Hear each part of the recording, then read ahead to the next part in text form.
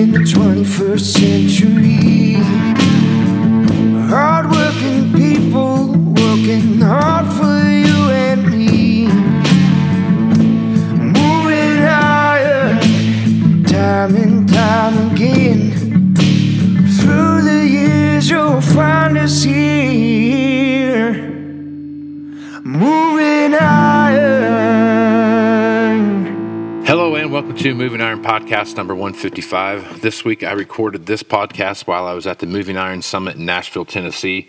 This was the 7th year for the event, and it was a pretty good showing and enjoyed the conversation that we had. But even more so, I was lucky to have a friend of mine from Greece show up that he's been here about 5 out of the last 7 years, and we've really enjoyed getting to know him over those past 5 years. And his name is Chris, and I would try to pronounce his real name, but I would do him no justice. So people that know him just call him Chris, and it's it's been a great relationship that we've developed over here the last 5 years, and I was lucky to get him on the podcast. Chris and I sat down and talked about the European marketplace, what's happening with Greece as far as credit goes since over the last 10 years, with various things as far as economic situations have happened. We talk about used equipment that he's sourcing from the U.S., what used equipment looks like in the Greek market. We talk about the new marketplace and some subsidies that are coming down from the EU and how that's going to affect 2020 and 2021. And we all talk about the cotton market and just a bunch of different stuff. So, like I said, it was an honor to have Chris on the podcast, and I look forward to meeting him every time I get a chance. So, if you have any questions about this podcast or comments you'd like to make sure you hit me up on Facebook, Twitter, or Instagram at Moving Iron LLC. You can also send me an email at movingironpodcast@movingironpodcast.com. You can find the Moving Iron Podcast at iTunes, Google Play, Stitcher Radio, TuneIn Radio, SoundCloud, Spotify, and on the Global Ag Network. So until next time, let's go move some iron. This is Casey Seymour. Out. This week I have a special guest all the way from Greece, and he's at the Moving Iron Summit with me here. And I know him as Chris from Greece because his name is too hard for me to say. But Chris, introduce yourself, buddy. Yep. My full name is Christodoulos Bozatsidis, but everybody, as Casey says, calls me Chris. We are the company Agrotech. We are the dealers of John Deere for Greece. We are the only dealer there, and yes, monopolies are not allowed, because this is the funniest thing I heard here in the States when I said that we are the only dealers in the country. We come from another part of the world where John Deere faces a lot of competition. John Deere is not the market leader in many countries of Europe. And totally, in terms of sales, they're definitely not. And it's really a very good opportunity for me to come here to this Moving Iron Summit. This is the 5th one that I participate. We have been actively buying cotton pickers from the US market for the last years. And it's a great opportunity to meet everybody and all the used equipment managers in one place. Yep. Now, it's a great opportunity for a lot of people to get together and network and do what they do. But Chris, here's what I want to talk to you about today is you laid it out quite nice. You were out buying, looking at cotton pickers and those kind of things to bring back to the Greek market and those kind of things. But, a lot of folks, when they think about Greece, agriculture is not one of those things that are on their mind. They're thinking about, the Rome, the Greek in Athens and stuff like that, and all the ruins that are out there, and the vacation spots that come like that, and olive oil and all those things that come along with that. So, talk a little bit about what goes on in Greece, and talk about the agriculture markets there, and some of the things that you're growing over there, and how those things are kind of correlating to what you see happen here in the U.S. Well, we are a country with a Mediterranean climate, right. Definitely. Yeah. As we are in the Mediterranean Sea, I would resemble our conditions with Georgia here in the States. Okay. So we have a similar crops, similar climate. Of course, we have lots of olive trees. for many centuries now. That's why we are famous for the olive oil, and the Greek olive oil is of supreme quality, as the percentage of extra virgin olive oil is one of the highest. Then we produce literally everything. We have cotton, we have corn, we have durum wheat, we have soft wheat. We even have some soybean, but soybean is not very common in Europe generally. And of course, we have a lot of fruits, production, almonds, nuts. You can find. So with the Mediterranean climate, you have a little bit of what we see happen in California, where you have grapes and nut farms and various other produce that comes along with that. Yeah. Okay. Right on. So now that we take a look at this, let's step back a minute. You talked about cotton. Cotton's probably one of the biggest crops that we grow here in the U.S. You know, corn, soybeans, and cotton's probably the third one, right? So, talk about the cotton market a little bit. Talk about some of the struggles that you see with your customers. Talk about some of the stuff that you see happen with equipment. I mean, just kind of give me the rundown that you see happen with cotton. Right now, in the European Union, there are only two countries producing cotton. It's Greece and Spain. Greece is the biggest producer of cotton with 300,000 hectares. Okay. And I think that this should be multiplied by 2.5 to get the acres. Right. So you're roughly about 600,000, 650, 700,000. 750,000 acres. Right. And of course, you know, in Europe, we are not allowed to have GMOs. Right. Right. So it's something that is going on for the whole agriculture. We do a lot of cotton pickers imported from US for many years now. There is a very big fleet of older equipment already in place. It's 100% mechanized for many years now.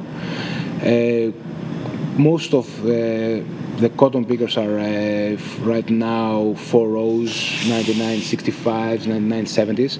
We even have some 2 rows still in operation. Oh, really? Yep. Okay, wow. So maybe we can sometime sell them to collectors here in the States.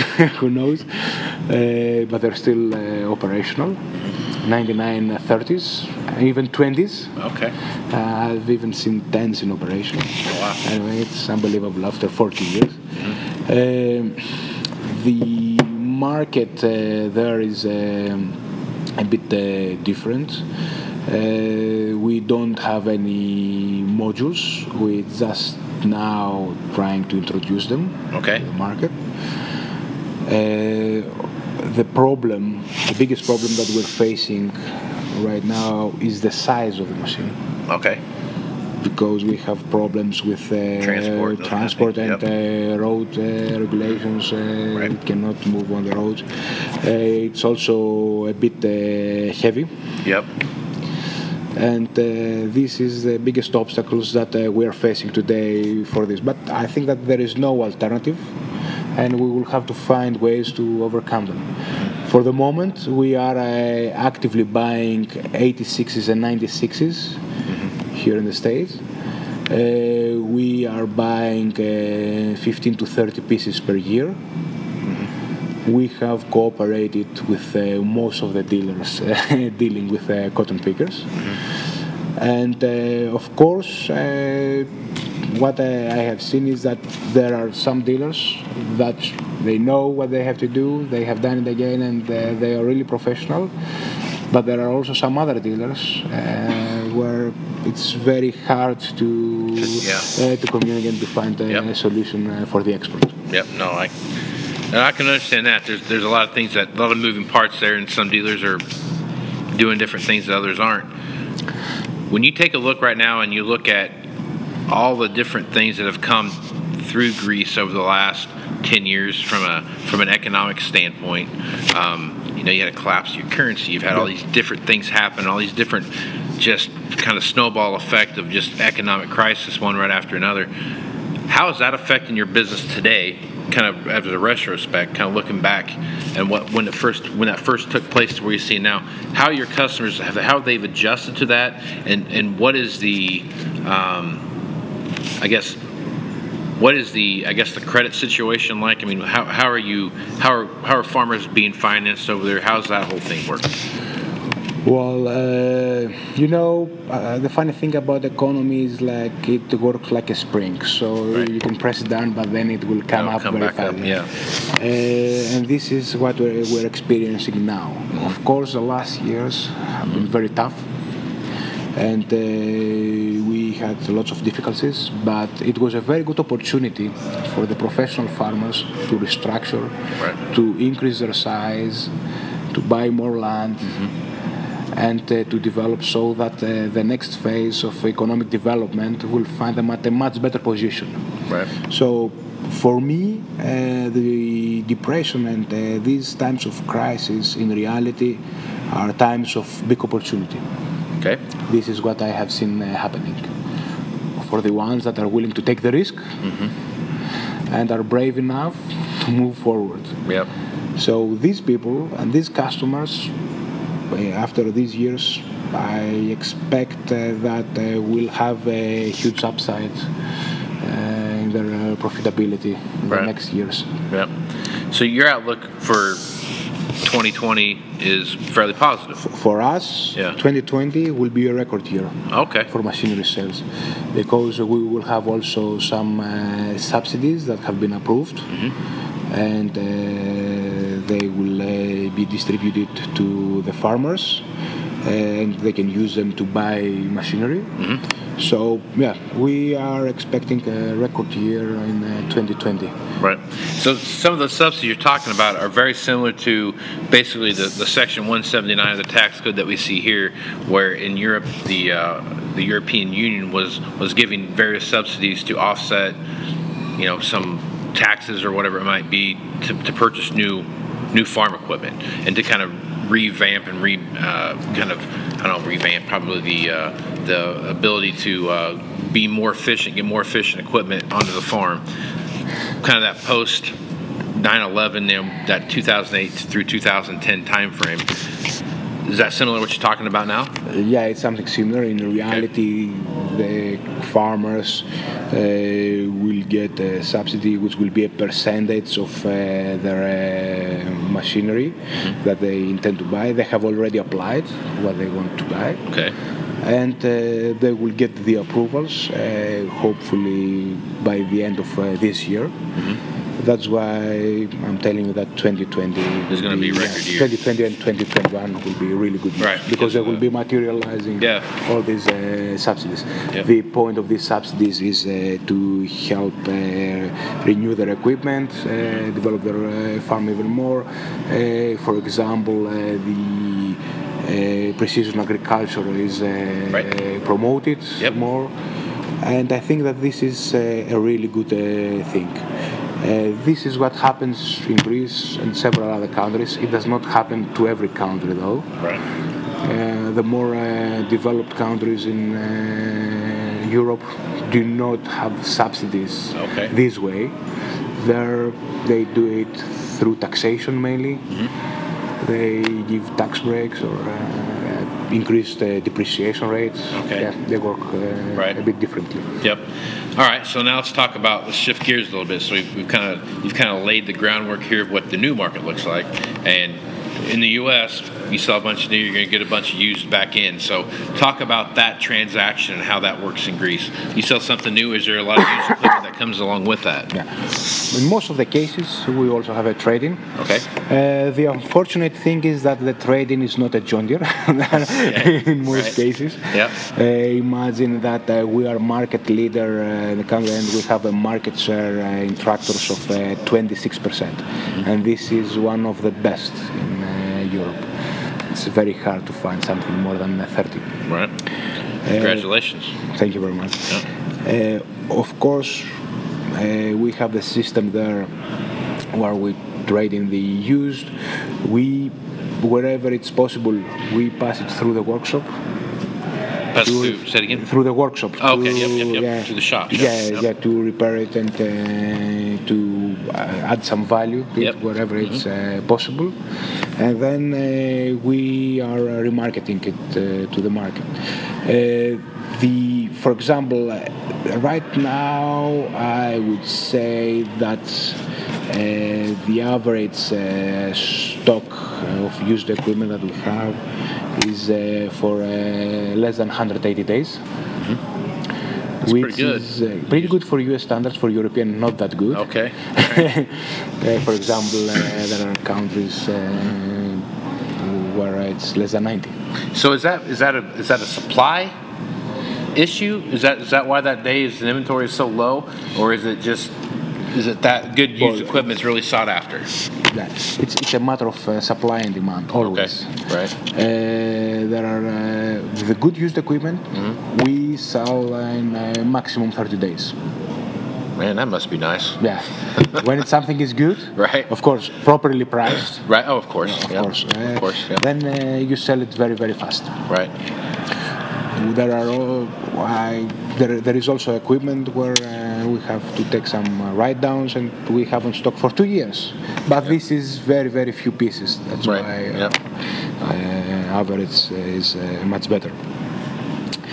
But it's a very competitive market.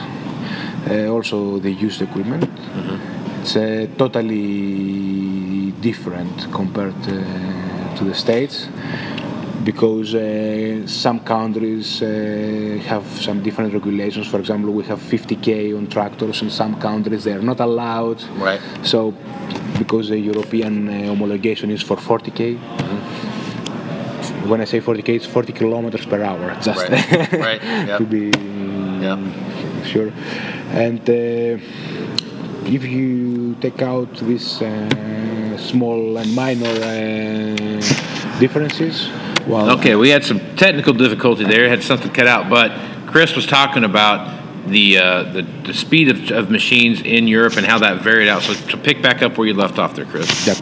I was saying that 50k is allowed to some countries, but not all. Right. And if you exclude this, the market is unified and there is no problem to move machinery around. Generally, there is a flow of machinery from northern countries to southern countries and from west to east. Okay. This is the general flow of used equipment in Europe. Right. Yep. And this is happening for many years now. In reality, it's from high income regions to lower income regions. So if you follow the money, you can see where it goes, right? Yeah. That's funny you say that flow from north to south, because in the U.S., that's a very similar flow of machinery. The stuff that comes from what we consider to be the northern corn belt, Minnesota, Wisconsin, Iowa, Illinois, Indiana, Ohio, those kind of places like that. The amount of equipment that flows from that particular area, Nebraska, down into like Texas, Oklahoma, Arkansas, Mississippi, Alabama, Florida, Georgia. I mean, it's funny how you say that, because that's very similar to the U.S., that north to south flow. And in some extent, I guess you could probably also say the flow of equipment east to west is very similar as well.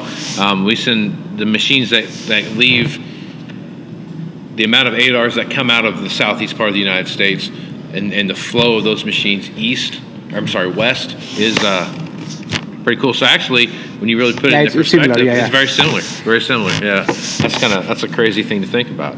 So when you look at what you see happening now, is the appetite for new equipment higher for where you're at, or is it the appetite for that good, clean, used piece of equipment? Is that what you're driving your market? Well, good equipment is very easy to market, and there is an insatiable appetite, I would like to say. So it's something that never stops, and I believe that will never stop. The big problem is with equipment that is not on good condition. Okay. Equipment that is very old. Okay. and also some equipment where it's hard to find after-sales support. Okay, so parts and service side of it. Yeah. Okay, right. So this is really changing the consumer appetite, the farmer appetite to buy this equipment, and this defines in the end the pricing and also how easy it is to sell it. Yep.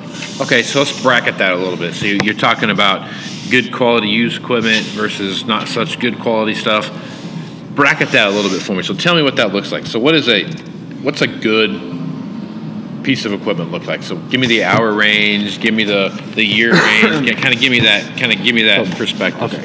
There is a market now for equipment ex-hire, which is for equipment from 500 to 2,000 hours. Okay. And this market is very active. Uh-huh.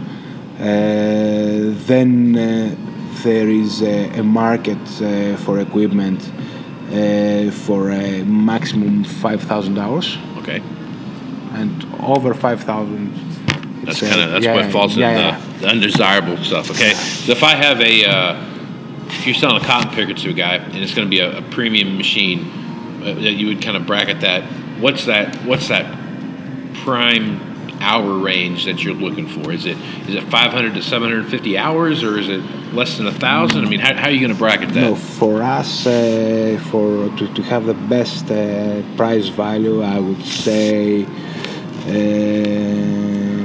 2,000 to 2,500. Okay. This is what we can get at a reasonable price, and for cotton pickers, we avoid machines with more than 4,000 hours. Okay, right on. All right. So a 2,500 hour machine, a 2,000 hour machine. I'm horrible with cotton equipment. I'm not going to pretend like I know anything about cotton equipment because I've seen maybe a few. I'm saying from the buyer side. This is like your trade-in piece, or is this what they're looking for? No, this is what I'm looking to buy from the States. Yeah. Okay, all right. What I have to trade in, forget about it. Right on. Okay. Yeah. All right. In many cases, it's for scrap. Right on. How much does it weigh, right? That's what you're looking at that point. Okay. So when you're looking at these machines, a 2,500 hour machine, a 2,000 hour machine, is that a 5-year-old machine? Is that a 10-year-old machine? Well, that depends on the area. It has worked. Generally, what I've seen here in the States, the machines in the north have less hours than machines in the south. For example, Texas, they work more. Yep. They make much more hours. And this is happening every year. So cumulatively, you have a big difference after 10 years. So you talked after 15 years. So you talked a little bit about the module combines that were coming in. So like a CP 690 or something like that. So there hasn't been that many used ones on the marketplace to start with. I mean, that's been a pretty tight market to speak of. What's the appetite? So I'm sure there's probably got to be some organic growth inside of Greece right now with you selling some new pieces and your allocation, those kind of things that take place. But there's got to be a developing used market of used CP690s that are. Right now, we are trying to develop the market for module cotton pickers with 7760s. Okay. To be honest, we are importing for the moment from Israel and other countries, not from the States. Right. The main reason is that we can find better pricing there, and for the last years the market was overheated here. Right. And of course the other issue is the transport. Yeah. Imagine that the cost of transport for such a machine will be close to 25,000. Right. So that's the next question I was going to ask you. So when you're transporting something, are you primarily roll on, roll off, or are you doing? Are you containerizing anything like that? A cotton picker cannot be containerized. You can't break it down. Even if somebody does it, it costs lots of money. Right. To put everything back. So it's roll on, roll off. We are using the ports of Jacksonville or Galveston.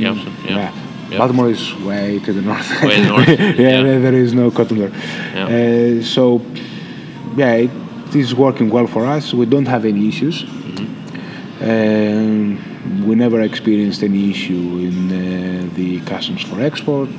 We never had any problem with the shipping. So it works pretty fine for us. Right. So the next thing I talk about, me and you have lots of conversations, not just about the cotton side of the business, but you also talk about sprayers quite a bit. So, I mean, but it's kind of very hot and cold with you. Sometimes you want a ton of sprayers, and sometimes you don't want any sprayers. So, talk about that application market and how that's kind of working in Greece right now. Well, there is some market of sprayers. The issue is that most of the market in Europe is for trailed ones, not for self-propelled. Oh, okay, right. So like a Bestway or something like that. This is the big market. It's trailed sprayers. Gotcha. Okay. Of course, there is a market for self-propelled, and there are several countries importing self-propelled. So why is that? Why is there such more demand for a pull type, boom type sprayer than there is for a self-propelled sprayer? I think the main reason is the investment value, because you can have same performance, more or less. There are very good trail sprayers with all the technology and the precision applications that you can do with the self-propelled. Right. And it works pretty fine for most of the farmers there. So why should somebody invest so much money on a self-propelled one? Right. This is the main reason. Sense. Yep, makes sense. So what are some other pieces of equipment over there? What are the other equipment lines? Is it primarily like an 8R size tractor? Is that the biggest kind of tractor you guys are looking at, or do you guys get all the way up into 4-wheel drives? No. Like 9Rs? We go up to 8Rs. Okay. We don't have many 9Rs, and generally, it's not only Greece. Most of the countries don't go to the 9Rs. Is this a size thing? Is that really what it is? Yeah. This is one of the big reasons. And the price of a used 9R is very low. So there is also no market on the used side for 9Rs. There is a very robust market, though, for 8Rs in Europe. Right. And what horsepower range are you looking at mostly? Is it the 8-370R type of deal, or is it more like a 235 or 245? No, the big ones. Okay. But we don't import 8Rs from the States to Europe. European tractors are cheaper. It's because of competition. Yep. You know that in Europe there are 20 manufacturers, 20 brands competing, and John Deere is struggling to be the market leader. If you combine CNH and ACO, they're bigger in European Union than John Deere. Right. Yeah. No, that is true. There's a bigger swath there, but it seems like every year Deere is getting a little bigger piece of that pie. Yeah. John Deere is growing year after year. Of course, they have changed their dealer network. They did a lot of changes there, consolidation. They closed smaller dealers. They forced them to merge with other in order to have a bigger size. And this is an ongoing process. But I think that this is paying back to John Deere, this decision. And the bigger dealers now can better support the machines. They can offer better services, for example, farm-side services. Right. We are a pioneer in this field in Europe compared to other brands. And I think that we are well positioned for the near future, for the next 3 to 5 years. That's good. Good place to be, man. When you're thinking about from that perspective, that's a big deal, especially on the technology side. With all not only just the different technologies that are out there on a standalone basis, but the amount of technology that's being integrated into machines. And if you're already kind of positioning yourself to be that market leader, the sky's the limit from here. Yeah, and we have a lot of room to grow. Yep. Yep. In Europe, so it depends on the starting point. So there is a lot of market share to take from competition. Yep. And yeah, Yep. we can grow much bigger. Right on. Right on. Well, Chris, I really appreciate you being on the podcast, and it's an honor to have you on here. And the friendship that we developed here over the last 5 years is something that I really look forward to. And someday I'm going to come to Greece. We're going to go hang out in Athens. I want to go see what you got to offer over there. But if folks want to reach out to you or go check out your dealership, what's the best way to do that?